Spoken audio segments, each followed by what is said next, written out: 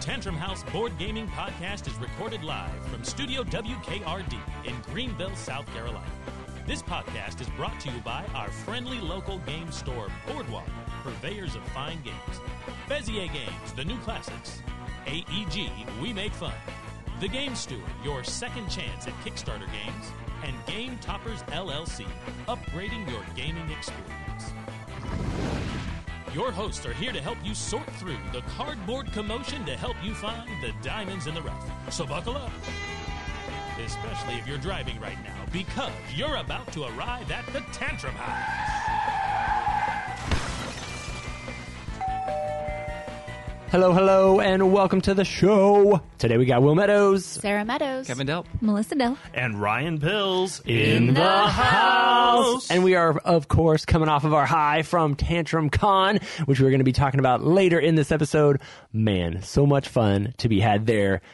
Big shout out to everybody who came. Really, really fantastically enjoyable time. And that's all I'm allowed to say about that. Because we're going to be talking about it at the wrap-up of this episode. Before that, we've got some games that we've been playing recently that we want to talk about. We have got a house guest who's going to be joining us today. And, I don't know, sponsors, all kinds of fun stuff in this episode. So, let's start at the beginning. What have you guys been playing recently? Melissa and I got an expansion to the Adventures of Robin Hood game, which is a cooperative game where players take on the roles of different people from the story of Robin Hood, like Robin Hood, or Maid Marian, or who else is in there? Will Scarlet, Little John. This is from Cosmos, and we really enjoyed the base game, and it was like a multi-scenario campaign that you're going through a story adventure. And it has this unique mechanism where, it's got a book, and it has different things that are going on in the story, and you're revealing on the game board. What would you say those are, Melissa? They're not quite puzzle pieces, but they're cutouts. So you can take a section, it's numbered, pull it out, flip it over, and sometimes there's a horse there, or sometimes there's not. Or, now there's a guard. Oh, you defeated the guard, flip him back down. So, I don't know, almost like a one of those advent calendars, yes, except the pieces completely remove, not just windows. Right. So we've talked about that in the past, but the new expansion brings Friar Tuck and a new adventure with him. And the expansion comes with a new book scenario, adventure scenario. It brings some new wooden pieces like Friar Tuck, and also some Sheriff of Nottingham pieces as well. And I don't want to spoil too much more, but we played the first adventure and thoroughly enjoyed it. It does have a little bit more that you add to the main game board, and even pieces that you swap out for the new adventure. Mm-hmm. So when you say spoil, it's a new campaign module? A whole new campaign. It brings so it's really based off of a adventure book that that you are reading different parts of the story. So I don't know if there'll be branching paths in this one. The other one had one branching path, but it was either pick this side or this side, and you could do either one. So cool stuff. Sarah and I were in Ohio this past week. We had an opportunity to play several party games with the family. We, of course, busted out Green Team Wins. Yep. I think we played a little of Just One. We also played, I guess it was a Kickstarter. Are we allowed to talk about that? I feel like we are. Point City from AEG. Point City. I played Super Mega Lucky Box. It was a great Point time. City and Deep Dive are live as we speak. Yeah, it was. You talked about them last time. I don't feel like I did because I definitely didn't play them, but I did play it now, and it was good. I enjoyed Point City. I feel like I remember playing Point Salad, and I don't really remember how it played, but Point City was good. I would play it again for sure. Mm-hmm. Play any games, Ryan? Not that I'm allowed to talk about it. Melissa has one more. So we got an opportunity to play a game called Fiction. It's in a small little square box, and it's from All Play Games. They used to be BoardGameTables.com, but now they've rebranded to All Play for their board games that they're publishing. And this reminds me of Wordle. It's one versus many, where one person is the librarian, L-I-E. Whoa. So basically, you draw a card from a famous book, and they have books like Moby Dick and Pride and Prejudice, Little Women, Treasure Island, and on it is a selection from that book, and certain words are highlighted. And you can choose any of those highlighted words to be the word that the other players are trying to guess. So you choose your word, then the other team makes a guess, like, oh, okay, stare. The librarian compares it, and kind of like Wordle, you're saying, oh, this is the right letter in the right place, this letter's in here but not in the right place, or this letter's not here at all. The twist is that the librarian tells one lie in their answers. So not only is the other team trying to figure out the word based on the information that the librarian has given, they know that is not completely accurate information. So it's as if Wordle hated you and wanted to like really confuse you. So I played it several times. The first few times we struggled a little bit with the librarian. Yeah, Ryan. Me too. Either telling too many lies or not telling any lies. And that definitely throws off the whole logic. So, but it's hard because I was like, I'm not going to do what Melissa did and mess up on the very first clue. And then I did. And I didn't catch it until like 8 words later. And I was like, wait a minute. Oh, my. I'm a liar. We're like, now we can't figure it out. But we have played it several times since then correctly. And it works a lot better when you play correctly. Yeah, there's a little bit of a timer and a number of guesses that people are allowed to have. But really, you have to use your brain to figure out, oh, on word 4, I've figured something out. So now I know what the lie was on word 2. And then things just really start to, come together. So that is Fiction from All Play, and I think it's going to be available at Barnes & Noble. I'm not sure if it's exclusively there, but they have been advertising that it is available at Barnes & Noble. If you like word games, if you like Wordle, things like Mastermind, definitely check that out.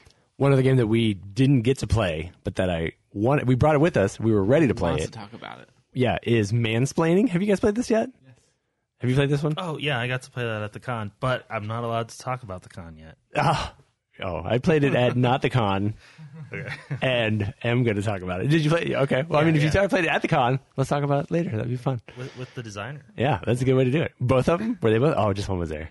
Yeah, Only Mondo this time. Wasn't there. We missed you for Tessa. All right, well, why don't we take a moment to give a shout out to our sponsor.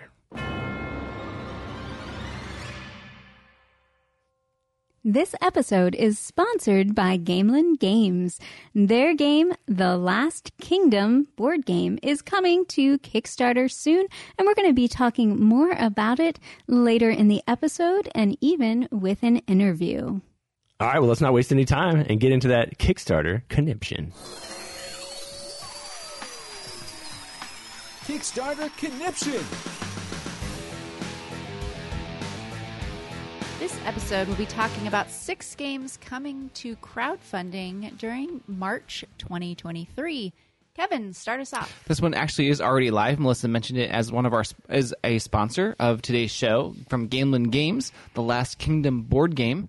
This is based off of, I guess it's based off a book series, but everyone knows it from the Netflix series. Yeah, it was a BBC show that Netflix picked up. It's gone, I think it had 5 seasons. They're releasing a movie in a month, I believe, to like wrap it up. They've gone through like 3 Kings of England. It's oh wow! Yeah. So Gamelyn Games has picked it up, and they're making a board game out of this. The designer is John D. Clare, and you as players are either playing as the Danes or the Saxons, battling out for the territories. It's 2 to 5 player. It plays in about 1 to 2 hours, and yeah, so you are throughout the game drafting cards, and you're playing those cards to move to different places in the territory with your armies. You could even switch alliances to the other side. You have your own, would you say, player power or your own leader? Each leader has, I think, 2 different powers. Mm-hmm. Like one is kind of a passive while you're in a territory, and another maybe a little more active, but they depend. Yeah, I find it interesting how you're drafting cards in one phase of the round, and then you're basically using those cards during the round to influence what's going on the board state. We're going to be able to have a little behind-the-scenes look as we talk to Michael with Gamelyn Games in our interview today, but definitely wanted to talk about it because Ryan, Melissa, and I and some others were able to play this a few days ago, and we'll have on our channel a live playthrough, and Ryan's going to be doing an overview video. So if you'd like to see what this board or see what this game looks like, you can check that out on our YouTube channel. That is the Last Kingdom board game from Gamelyn Games. Melissa, what do you have? So let's go to Japan from AEG, designed by Josh Wood. This is coming on March 21st, and it is a card drafting game where you are setting your itinerary for a trip to Japan, and you're visiting Tokyo and Kyoto, and you have, I think, Monday through Saturday, you're going to be laying cards in those different columns, and you're trying to basically match icons to score points. And the top card on each column is going to have additional ways to score points. So you're thinking, do I want this card to be at the bottom of the column, middle? Do I want it at top? There's interesting aspects where you're drawing cards, you're playing one, passing the other one to another player, and then eventually you're going to draw the cards that have been passed to you. You're also having to travel between the two cities, so the more you have Tokyo and then Kyoto and then Tokyo cards, the more trains you need, and if you don't get enough trains, you're going to get negative points, so you're really thinking through where you want to place these cards so you don't have to run all over the place and stress yourself out, because there's even a mood meter where you want to do things that are going to relax you or cost less money, and that will improve your mood and give you more points. If you do really costly things or stressful things, then you're going to start losing points. So there's a bit of a point salad in there. I've enjoyed my plays of it, trying to balance out those icons and scoring and get the most of it. Kevin, what did you think? Yeah, it's another card drafting game, but it's sort of tableau building as well. I guess sort of Seven Wonders like. There's a little bit of similarities there, but in this case, where you place your cards in your tableau is super important. Each day, you're looking for certain icons which really help you in your in what you're getting in the game. But I remember, since I played it multiple times, sometimes I'm looking for a certain icon because I know it's in the game somewhere. And because I want to put it in a certain day, and I just never see that icon, so I had to sort of rearrange what I'm doing in that round, for instance.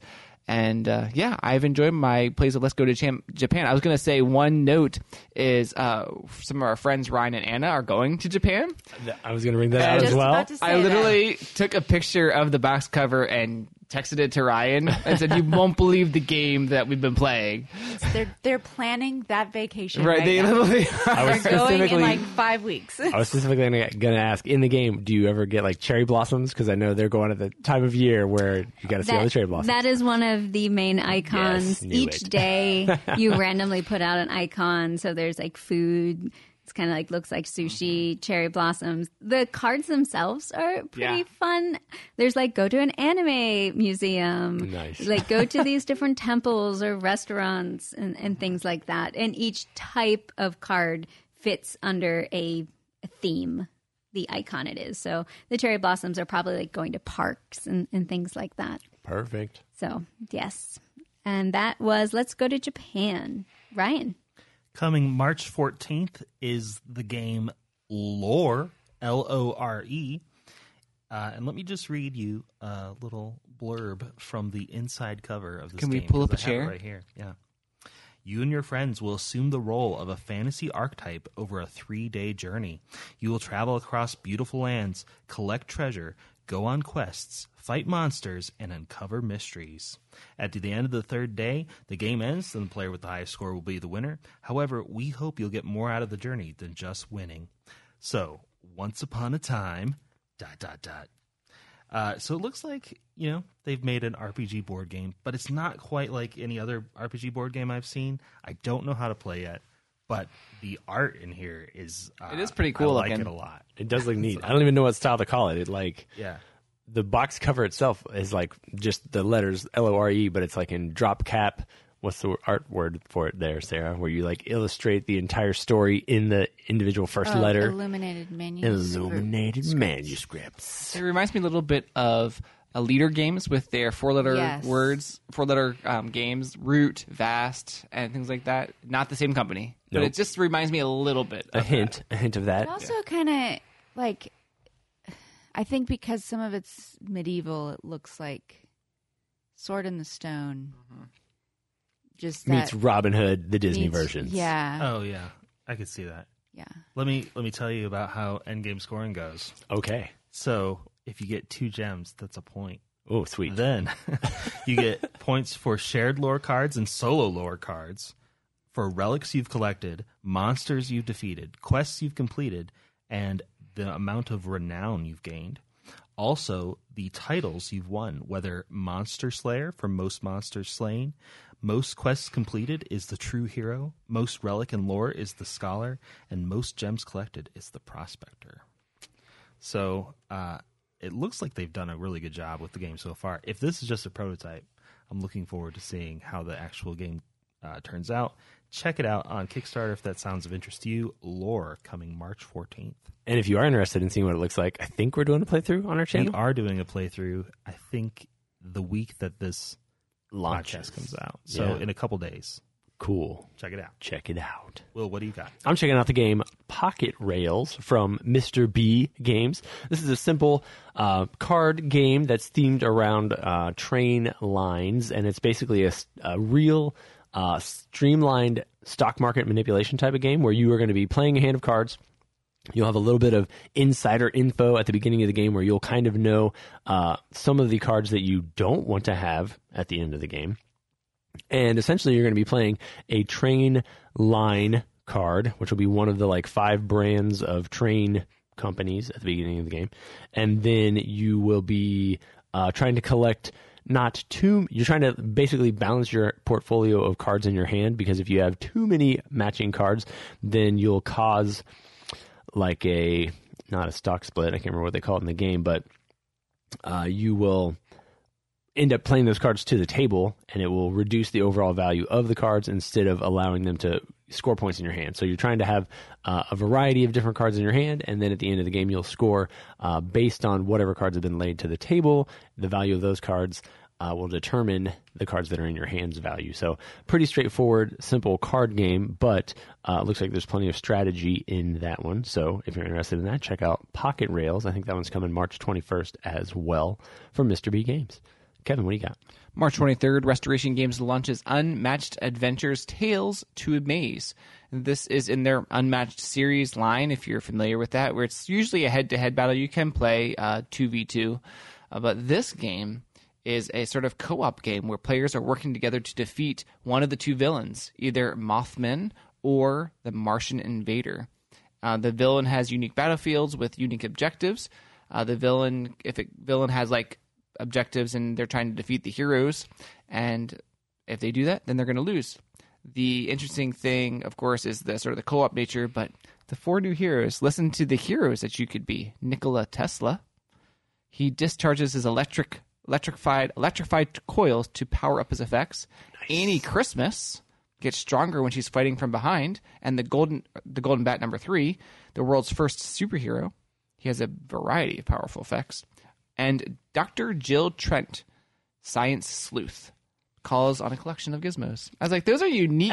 It's quite the variety of weird characters. Right. So I was like, the ones that they've had in the past, like they've had, I remember the ones that we've played, do you remember the Invisible Man and Mr. Sherlock Holmes? Yeah. So there's like basic ones. These ones are like, whew, off on the outer edges of. Is the baseball one like Babe Ruth, or what is the Golden Bat? I was thinking of like Batman. I don't. Is there a picture? There's no picture. Oh wait, maybe there is a picture. Oh well, I don't want to take up the podcast time because the people listening can't see what I'm looking at. But we're doing it anyway. Looks like a guy with a sword. Okay. So anyway, that is Unmatched Adventures, Tales to Amaze. Do we have one more? We do. Ryan. Coming March 23rd from Catalyst Game Labs is BattleTech. And you may say, haven't they already brought BattleTech to Kickstarter? Yes, they have, twice. Once with the base Inner Sphere, which was just a rousing success. And then they had the Clan Kickstarter. I think this is the third. There may be another one that I've missed. This one is a Mercenaries Kickstarter. So you're going to have 50 new designs. That's what it says here. 50. Some of them are fan favorites that haven't been included yet, including the Ost series. I'm not familiar with that one, but it says the first mechs with 4 legs. That's a big deal because mechs don't normally have 4 legs. Is that just an ATST or a ATA? I don't know. There's Clan 2C mechs. There are vehicles and turrets. And there's a bunch of Kickstarter collectibles like coins, patches, pins, and more. So if you are a fan of BattleTech, you should definitely check it out. I have to look away because I can't exercise that self-control, Ryan. Good job. Just, if I never play it, I can't invest any more in it. I already have a big cupboard full of mechs. So. As you look at them, what are your thoughts? Are you in love? Is it hard to fight? They've got some really good stuff here. It's hard. My heart pines for mechs. I just need more friends that play mechs. What's wrong with you people? Come to Greenville, y'all. All right, well, let's veer back to The Last Kingdom, the board game, and welcome a house guest to the house. Let's say hello to Michael. Hey! Hi, thank you. Thanks for having me on. Yeah, so Michael, you are over Gameland Games, and we have you on the show to talk about The Last Kingdom board game. But before we start about that, just give us a brief overview of Gameland Games. What is it all about? Yeah, absolutely. So Gameland Games, we're most known for producing the Tiny Epic series designed by Scott Alms. So that's kind of our bread and butter and our claim to fame, if you will. We love fast-playing games and quick games and small games. And so it was just a natural fit when we paired up with Scott to make the Tiny Epic series. But we also love really epic games from time to time as well. So we have released Heroes of Land, Air, and Sea, which is just, if the people who know that game, it's gigantic. It doesn't even fit on the Kallax shelf. It's a shelf topper. You have to put it on top of the shelf because it doesn't go into the actual cubbies. But so we have made large scale games, and so that's we're excited for this new one coming out as well, which is a bigger game than Tiny Epic, but it's nice and smooth and fast still. Yeah, so let's jump into the Last Kingdom board game. Now, our listeners are probably familiar with the Netflix series, and we were talking in just at Tangerine House. Was this based off of a book series, or was this something? I know it's based off history, but I don't really know a little bit about the history behind the Last Kingdom, the intellectual property.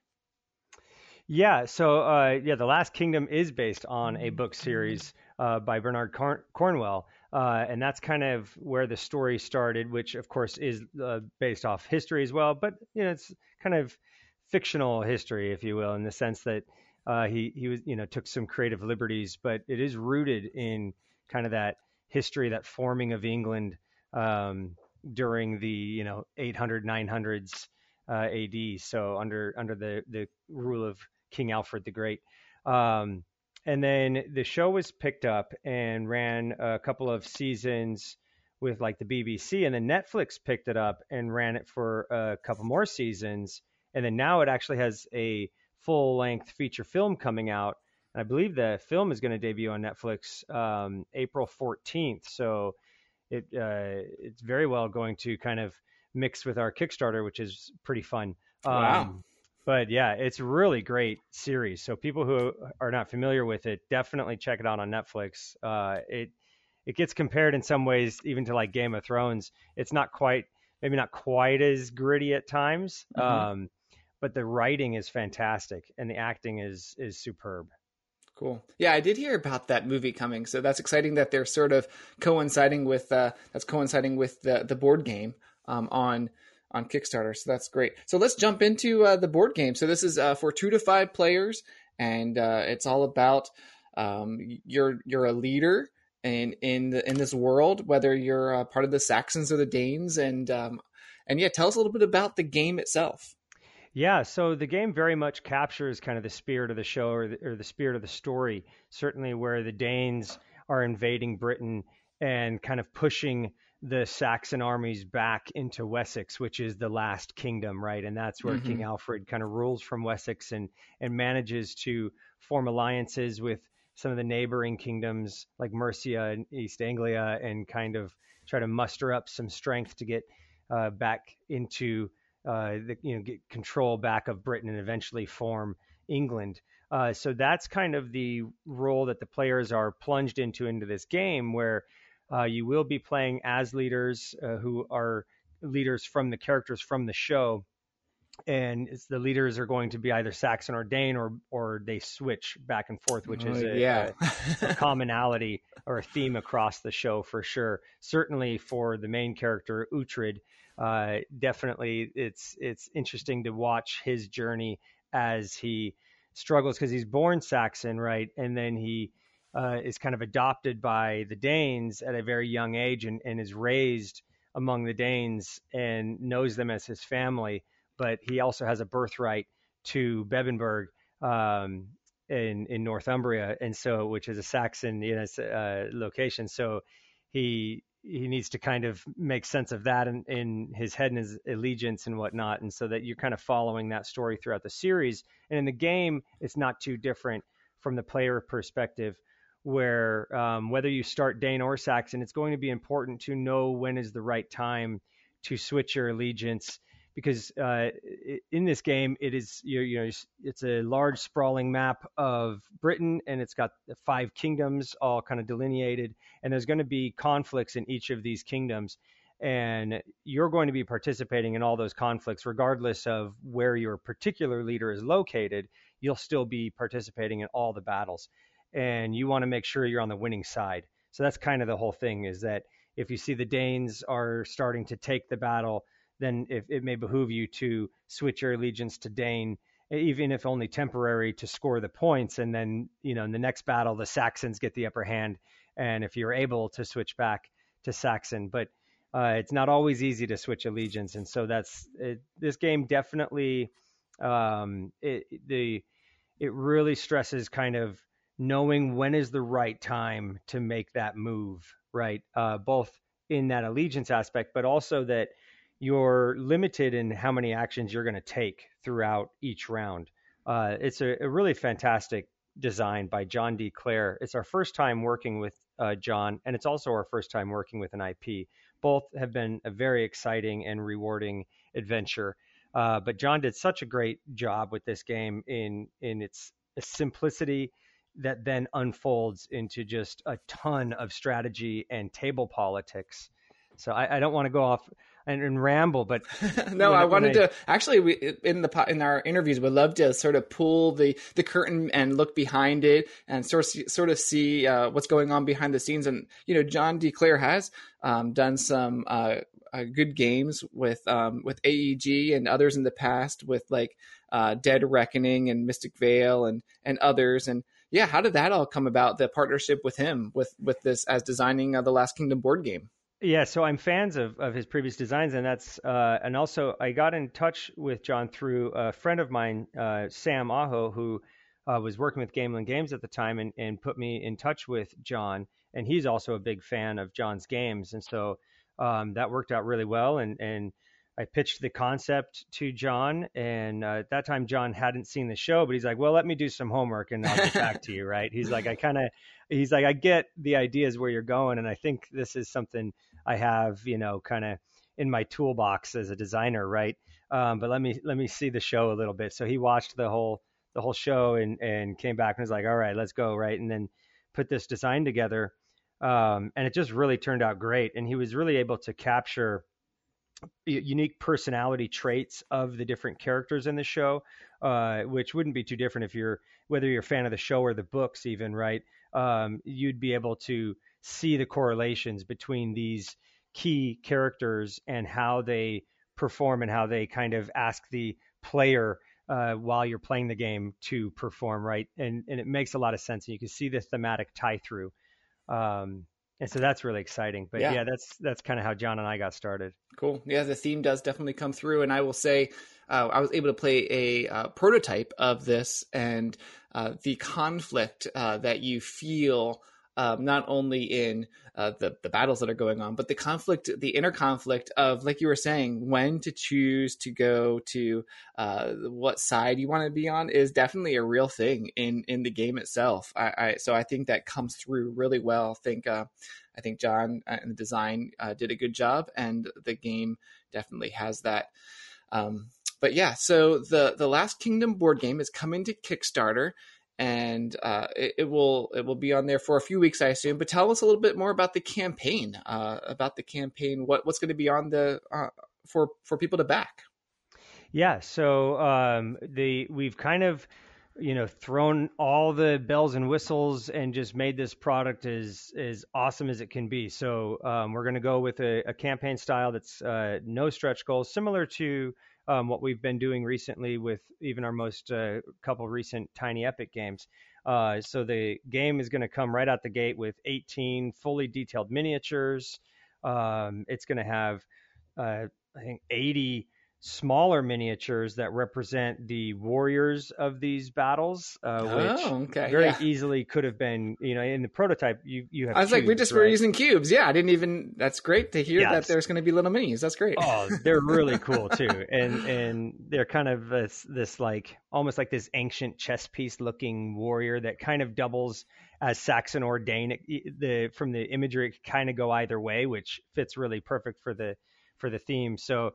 And this is like I was saying, there's like 80 of those. So that's a really great value add just in terms of it's going to be a lot of fun for people who enjoy painting and just the immersion of that it's going to bring to the board, seeing them all across the regions.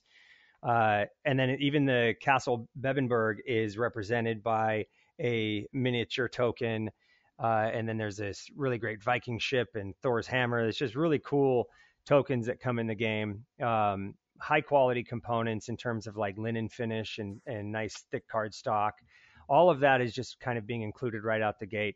So definitely people are going to be getting a great value for their money. And I think it's actually going to surprise people who typically maybe see a game that has an IP associated to it and think, well, usually these licenses are so expensive and the publisher has to kind of cut back and use chintzier components like tiddlywinks or what, very basic kind of components in order to make sense of this. And that is not the case here with this IP in Gamelyn Games. We've always had a dedication to quality components and product. We want people to be proud of the game that they own and when they show it off, and to really help immerse them into it through the quality. And so that's something that we didn't cut corners with this particular product, and people are going to be really excited when they get this game in hand and see that this is not like normal IP games. It is really a high quality hobby game, an enthusiast's game. It just happens to also share an IP with a hit Netflix show, but those two things there was no sacrifice in the mending of those two things. Cool. Well, we are wanting to tell the people listening this hopefully will launch on March 21st. If all the T's get crossed and the I's get dotted, I guess, if you want to say it that way. That is our goal. So look forward to the Last Kingdom board game from Gamelyn Games coming to Kickstarter soon. Hopefully on March 21st. So look at it around that time. I'm sure you'll get more info on your following your pages. So if you want to just tell the listeners where they can find out more information about Gamelyn Games, that'd be great. Yeah, so you can check us out, GamelynGames.com. We're on Facebook, Twitter, Instagram, so you can find us any of those locations.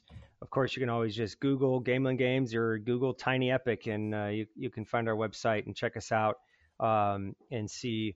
Learn more about the Last Kingdom board game as well there. So thank you so much, Michael, for being on the show.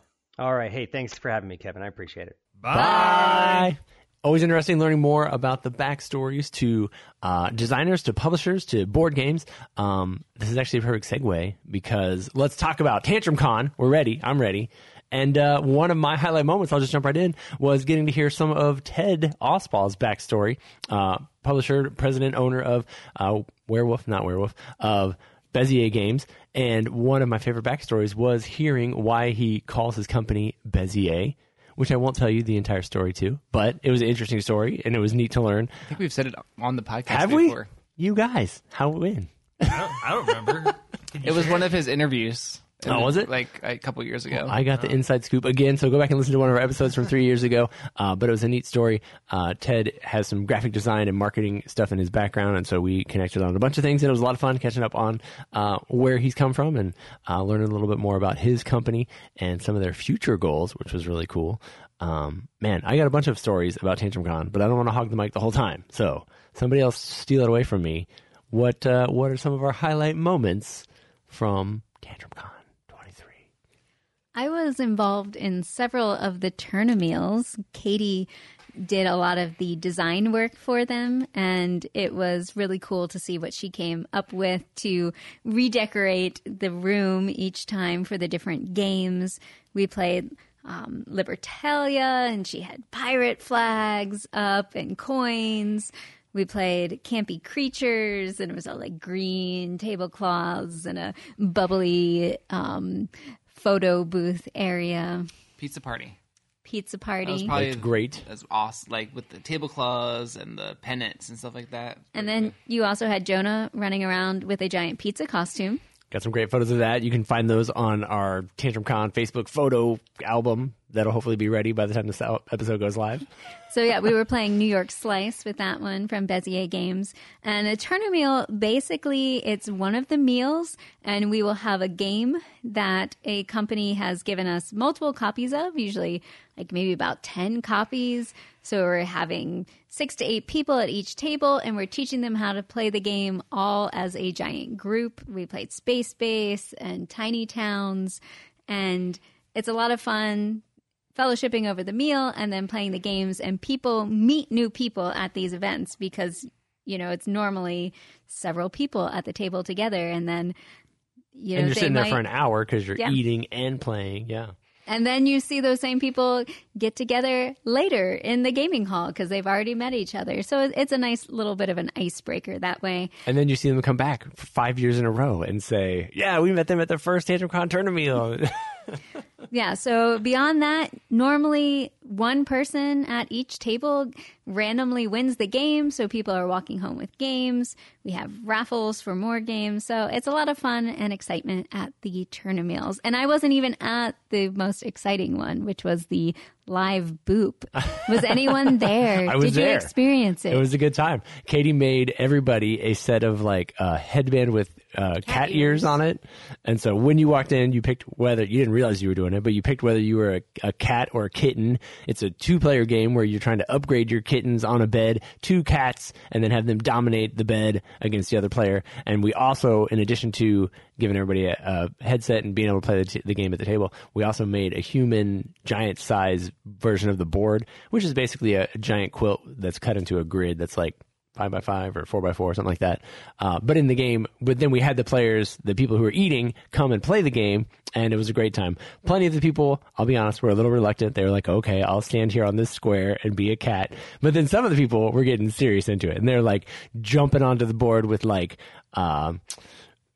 Avengers landing poses like Thor and, you know, goodness, what's her name? Black Widow? Yeah, the coolest pose lady in the whole thing. Black Widow. Jumping on the board, pow! And then when you place your token on the board, everything that's around it gets bumped one space. Or booped. Or booped one space. So everybody's booping away from them. It was a good time. It was a lot of fun. I was surprised to see people wearing the cat ears. Everybody. I was expecting them to just take them off, but they wore them the rest of the day. Yeah. Oh, the rest of the day and the entire meal. Yeah, everybody had them on. It was a good time. This is another funny story. Brandon Nall, former Brawling Brother, current Blue Peg, Pink Pegger. Does he have like is he like a gray peg? I don't know what he is over there. he was at the show. He was leaving right as Boop was going on. And so he ran over and I was like, we got to get a quick pic before we say goodbye. So we just shot like a quick selfie to say bye. And then 20 minutes later, I realized I have like pink cat ears on in this photo. I totally forgot they were on my head. And I texted him like, oh, I didn't even realize I was wearing these. And he was like, oh, perfect. I figured you'd just post that all over social media with your pink cat ears. One of my highlights was the celebrity table flipping. We had some great table flippers this year, including Ted Alspach himself. We had,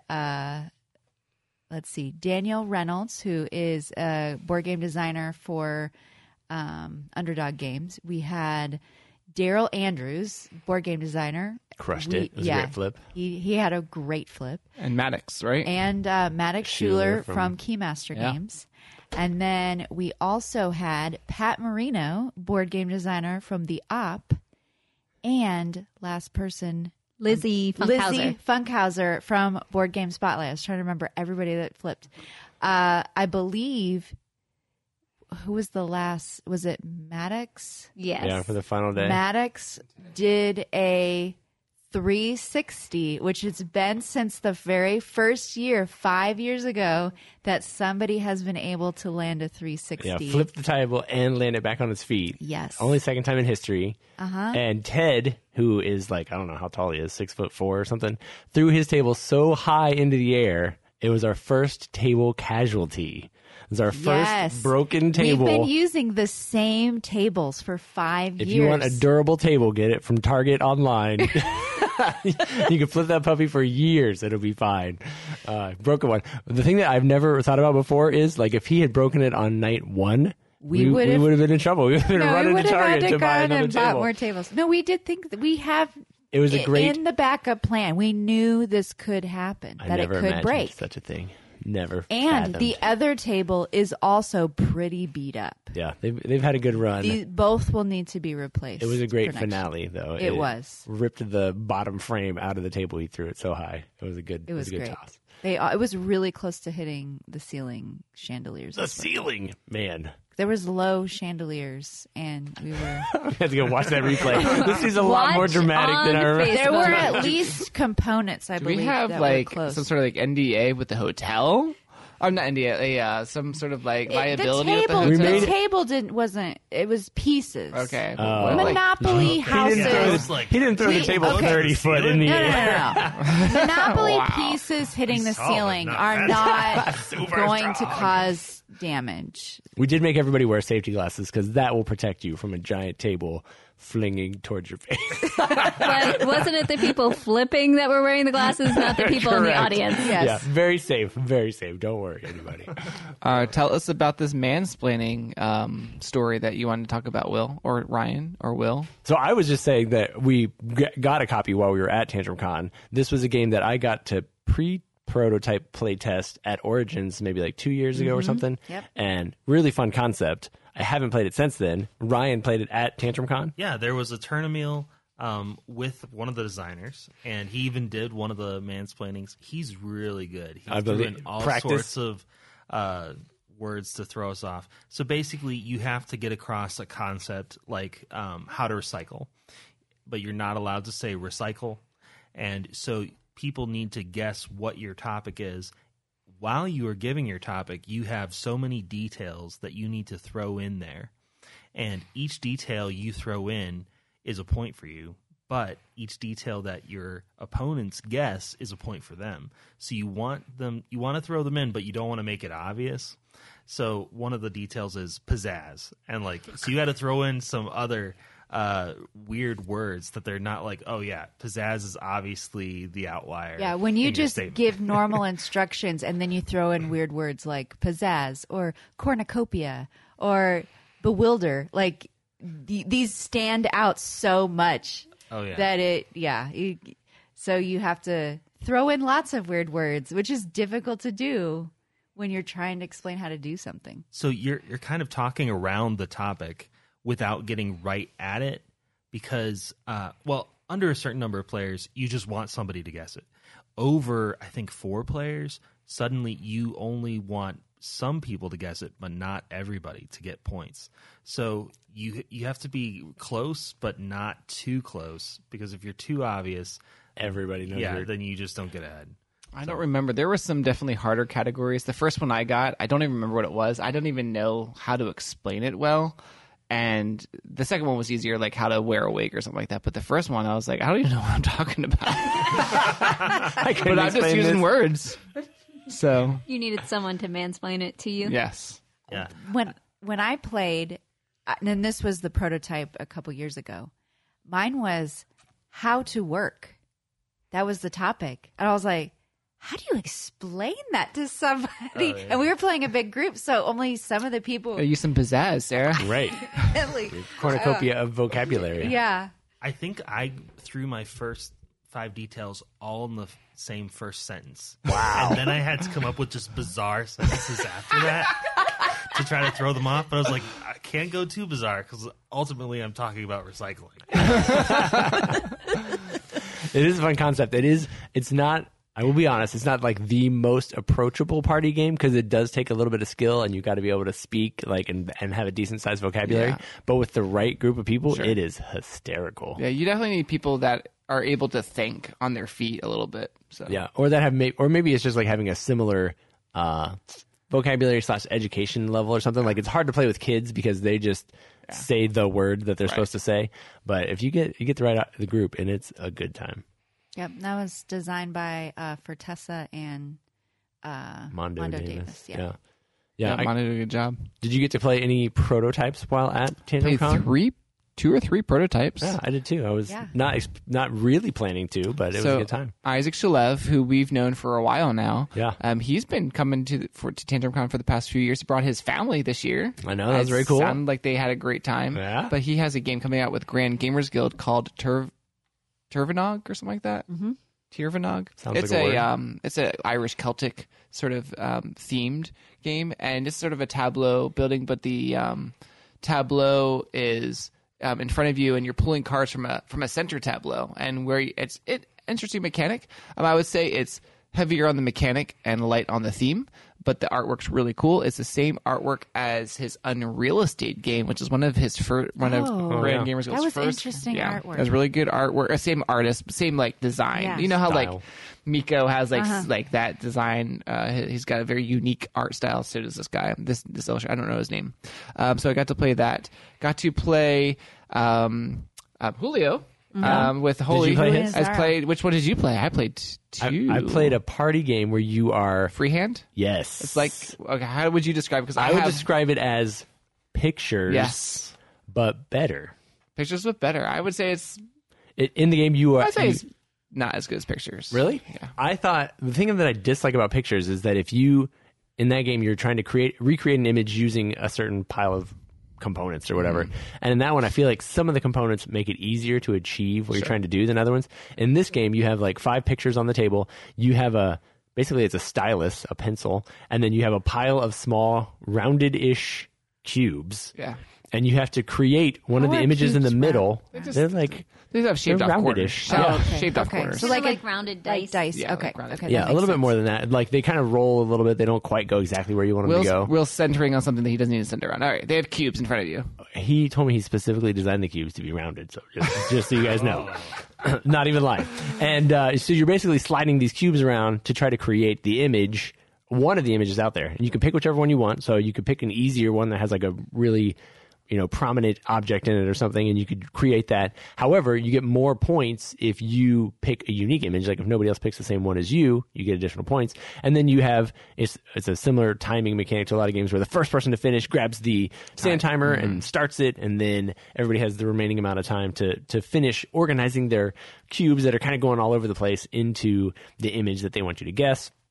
And then the first person who grabbed the sand timer, once everyone is done, they get to guess one of the other players at the table's drawing, so they can pick kind of the easiest one since they were first. And if they get it right, they get a point, and then they go around in a circle, and everybody else gets to guess. I think they get a point, and the person, if they guessed it correctly, gets a point. And then you actually go around a second time, and if there's still unguessed ones, you can take another guess. If you get it right, you get just the point that time. You don't want to pick the same picture as other people, though. Right. You do get more points if you pick an original You're one. unique. Yeah. But you don't know if other people are doing the picture you picked. Yeah, and then the first person to score like 10 points wins. Each time you score a point, though, you lose one of your cubes, which I don't know that it was super dramatic, but you do like, a third of your cubes are gone by the end of the game, which made it a little more interesting. Yep. It was quick and fun, and I liked it because I was good at it. I was able to like capture the essence of the image with my little cubes. One of the guys we were playing with, he was trying to be like conceptual, but not tell anybody that. Oh, wow. So there was like a picture that had like a snowman in it and a sled or something like that. He didn't make the shape of a snowman or a sled. He tried to make like a snowflake. Oh, So we're all looking at it. We're like, none of them have this shape in it. What could this possibly be? And nobody got it right. And then he was like, it's a snowflake for the snow one. And we were like, oh gosh, no, didn't get it. Second one, he does the same thing. He draws like a sun. None of them have a sun in it. I was like, you're killing us. What? I don't think you understand the point of this game. Yeah, I know. It The was point of the very game is funny. find something that's unique in that picture. Right. That stands out. Yeah. Like a rocket ship. Make a little rocket ship and you're done. Right. One of them was like a giant, it was like a haunted cemetery or something like that. But one of the tombstones in the front had a cross on it. So it was the only picture that had a cross. I made a cross like in 4 seconds, grabbed the sand timer. I got a guess first. I got it right. They got mine right. Like, you just got to find the quintessential piece and do it fast. Yeah. It was fun. The only other... I may have played a few others, but the one I remember playing was from How to Steam Broccoli. Oh, yeah. But we talked about the Tether game? The Tether game. Yeah. Did you get to play it? I didn't get to play it. I did get to see it during the Pitchathon or Proto-Sharp. I don't know what we called Prototank. it. Prototank, which I'll talk about Here in a to second. help. But tell us about the game. Yeah, so we talked about it a few episodes, so I don't need to go into great detail, but you are sort of head-to-head playing numbered cards, and they have, like, say I have the number 60 in my hand. When I lay it down, it looks like 06 or, I don't know, 09 Yeah, you or sit something. across from... Yeah, You're yeah. sitting across, so the other person sees, like, the opposite one. And how you're laying them down is you're trying to create runs if you're on the one side in a horizontal way, whereas the person on the other side is trying to create runs in a vertical way. And I find that it was really interesting because you're starting to tether these cards together and you're creating different groups, and then you can bring the groups together if you're playing the right cards at the right time and getting points. So, yeah. I thought the artwork on it looked great. I thought the gameplay was unique. He gave a great pitch at the prototype type thing because he was like, what's one thing, before he even pulled it out, he was like, what's one thing that we all have in common? We wish we were astronauts. And we were all like, oh, yeah, that's okay. Good pitch. And he was like, what's one thing that we all know about astronauts? They don't want to be alone in space. And I was like, man, you're sucking us in. This is a great story. Okay.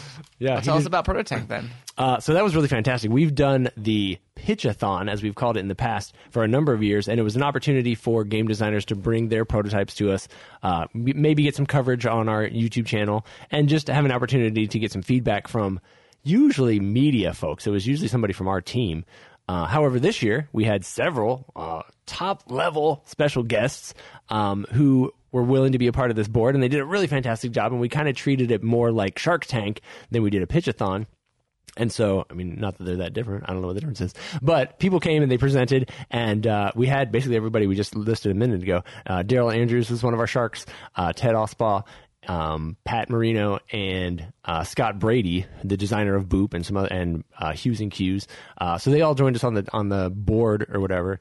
And everybody came. We gave them a couple minutes to pitch their game, to show it off, and then we gave the Sharks opportunity to give feedback. And I would say, like, on the prototype level, these are probably the best prototypes that we've ever seen. They all looked like real games. People had worked hard. I mean, I think we told them who the judges were, so maybe that upped their game a little bit. But everybody's stuff looked sharp. Everybody was well rehearsed. They spoke well. They did. I think Pat hosted a pitch tune-up meeting the day before or earlier that morning so that you could kind of give tips on how to pitch your games and stuff. And man, it was a great show. Everybody did a really fantastic job pitching their games. We had some really unique things, everything from like products that families can use to help their kids communicate better up to like heavy, way too many things going on mechanically in the game types of things. I'll give a shout out to one of the designers. His name's Nicholas, and he basically invented a new type of card mechanic, which was pretty slick. I think I can talk about it because he was saying like, yeah, anybody who wants to use it can use it. It'd be great.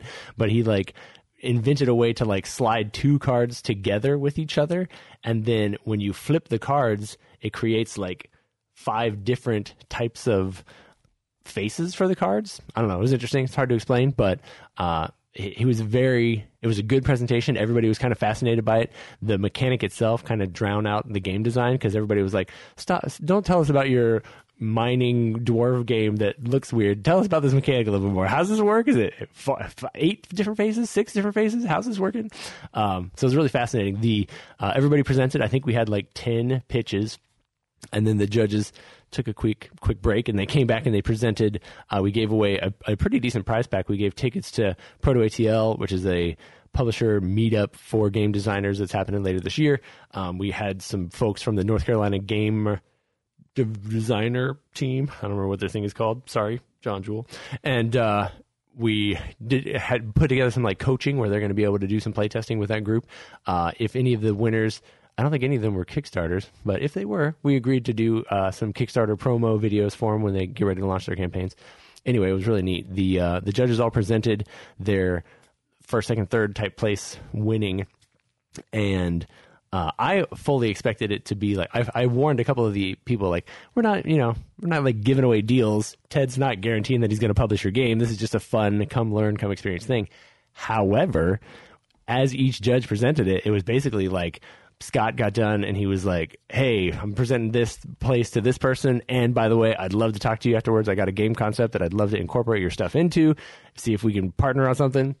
And then Ted was like, "This game basically is like a sweet new crazy version of Whistle Mountain. I'd love to talk to you about publishing this game." And then Daryl was like, "This game really has some pizzazz to it." See how I worked that in there? And I'd love to introduce you to this publisher who I think is looking for this type of game. And then Pat was like, "Hey, I don't like the type of game that you designed. It's not my personal preference. However, the op might be looking for this game." So all 4 of the winners like walked away with connections, hookups, personal, like, let's get a meeting in the books because we may end up publishing this game. So it was neat. It was a very exciting time. Everybody was thrilled walking away. I think even the people who like didn't place were still like, everybody hung out in the room and talked for another hour because they were getting feedback from the other designers and the publishers. Everybody went out and play tested each other's games. It was a cool time. It was like our best prototype event yet. So put that one in the books. It would be hard to top next year, but see what we can do.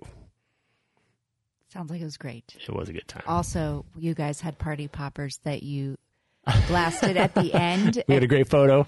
And it sounded like a bomb went off in the movie. Yes, it did. It was an enclosed glass room. Like 2 walls of the room were glass, outlooking the rest of the It was a glass boardroom, space. yeah. And it just echoed so much that They were like the confetti poppers, and we gave everybody one. Monica was like, if we want to set off one during the show, like, I'll back your game or whatever. That'll be fun. Well, we just saved them all for the end. And then like on 3, we popped 6 of them at the same time. We're lucky we did like shatter glass. Everybody in the room was like, "Oh, I think a little pee just came out." It was so loud. A gunshot. Good times. Yeah.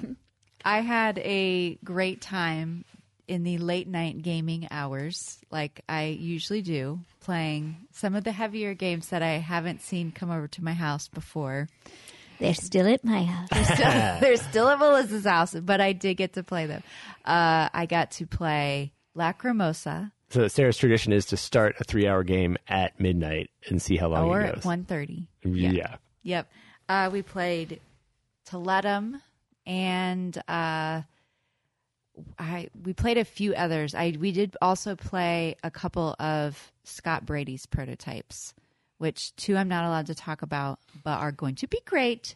And the other one is still in early phases, but I enjoyed it. I don't usually like all deduction games, but this one was a cooperative induction game, which I realized I was good at. It was neat. It was very fun. He described it as kind of being like Mastermind, where you're kind of like eliminating possibilities, which was a decent description. Trying to find, like, there's a code of how you're laying number cards down in a line in a specific order, and they may create patterns, or you have to figure out what So you'll lay a card down, and You're whoever's looking for a pattern, but Not it all. creates a lot of patterns that you weren't looking for, and so it's really easy to like, So it'd I be think we figured it out. Yeah, so No, you have we to didn't figure it out. you have to make an if-then statement to guess the answer, and so it's like if you lay a 3, then your next card must be higher or whatever. So you just are randomly laying cards trying to figure out, and whoever's the GM or whatever will tell you yes or no, your card is correct. It reminded me of Decorum a little bit, but like it was that type of mental processing where you're working together as a team to try to achieve something, but in a much simpler layout, so you can just bust out this deck of cards and play it. It was interesting. Have you played Turing Machine? Oh, I have, but I'm not very good at it. But It is there any remind- similarities? a Because sometimes little you're just bit. throwing things to see if it guesses. Yeah, so it did. So it actually, probably his earlier prototype sounded a lot more like that because he was saying originally it was a competitive game and everybody's like quietly, secretly working on their solutions for it. But he said he's kind of turned it more into a co-op party game because it's more interesting for everybody to talk through. Yeah, like, he I said think it's everybody this. has What do you think fun about that? talking about what they think is going on. Yeah, Turing Machine was in our hot games area for the first day because we started running. It was so popular, we started running out of sheets.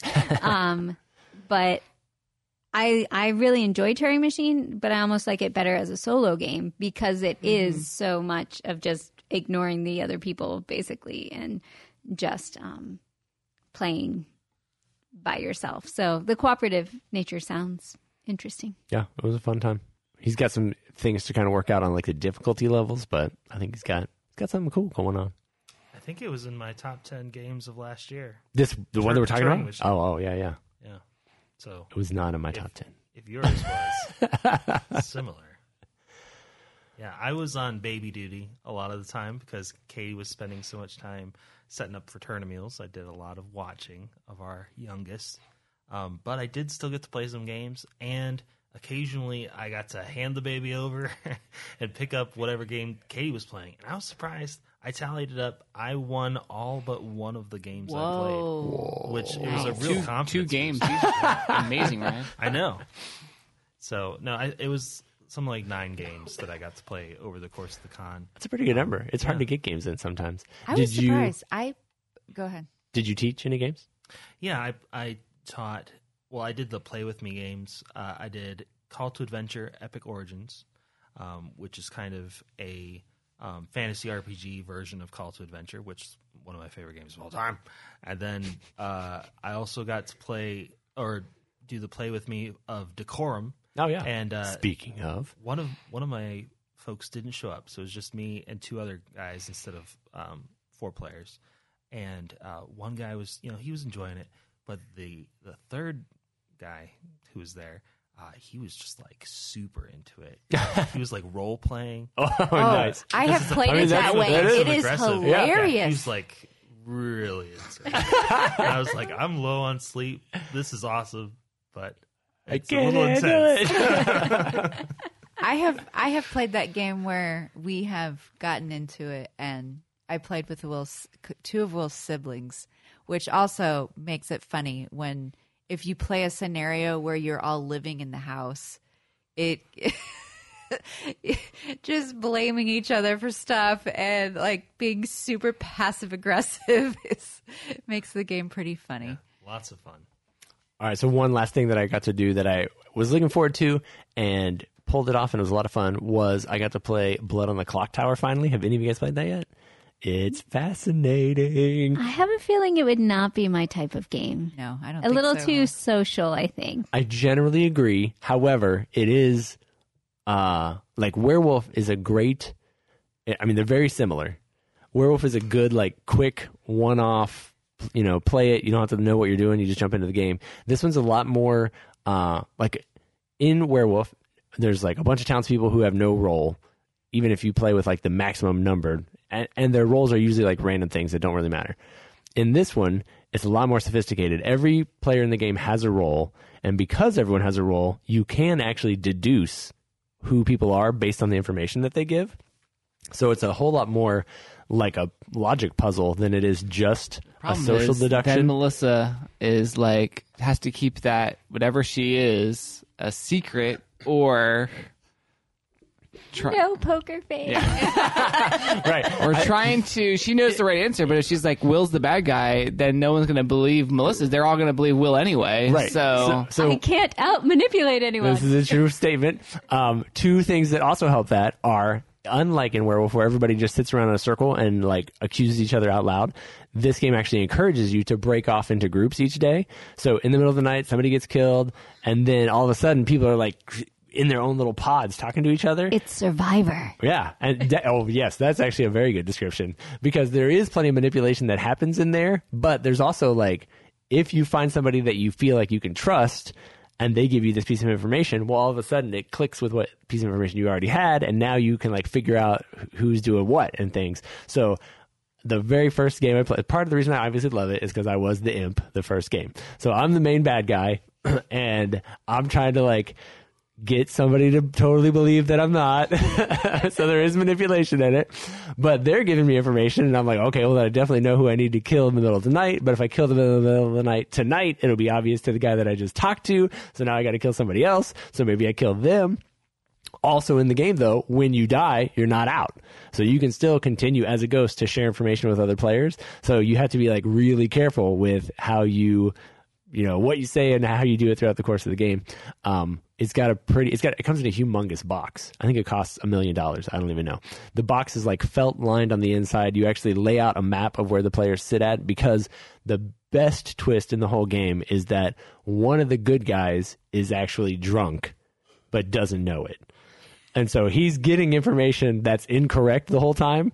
He knows what role he thinks he is. I am the fortune teller or whatever, and I looked in the middle of the night, and one of those two guys is a bad guy, except he didn't realize he was drunk and doesn't know. So like the passion that people put into it, because they're like, no, I'm 100% confident. I know for a fact one of these two is it. And then everybody believes them because they were, in fact, telling the truth from their own perspective, which made it so much easier for them to lie. And then we murder someone in the middle of the night, and then it's like, that wasn't them. What is going on? We believed you. Now we have to kill you. No, I promise. I must be drunk. Sure, that's what the imp would say. It's great. It's super great. So if you're looking for a 3-hour version of Werewolf, it did take us a long time because everybody's breaking up every day to like go discuss and decipher information and lie. That game took you the same time as it took me to play Lacrimosa. Correct. It did. 100%. You're like, oh, we're just going to play this quick party game. And I was like, I never said okay. quick. Well, you guys were leaving. We were playing at the and same I'm time. like, we're scoring Lacrimosa. Yeah. No, I played one game of Blood of the Clock Tower. It was a great time. If you enjoy Social Deduction, it's definitely worth it. Check it out. One of my other highlights from TantrumCon. I'm sure we'll have plenty more TantrumCon to talk about in future episodes, because there really was a lot going on this year. It was very exciting. And we've also got to put together some details for next year's event. So if you went to TantrumCon, keep an ear out. If you didn't already get the email, we're sending out a survey. We'd love your feedback on it, because we'd love to know what you guys enjoyed, what things you prioritize, so that we can make the best decisions moving forward. But I think that pretty much wraps up this episode. So hang around for the next one. We'll talk more and have lots and lots of fun. Bye! Thanks for listening to the Tantrum House Board Game Podcast. If you liked any part of this at all, find and follow us on YouTube, Facebook, Twitter, Instagram, and tantrumhouse.com. Like us, share us, email us, call us, or send us a postcard to Tantrum House, 306 Berry Drive, that's Barry, Greer, South Carolina, 29650.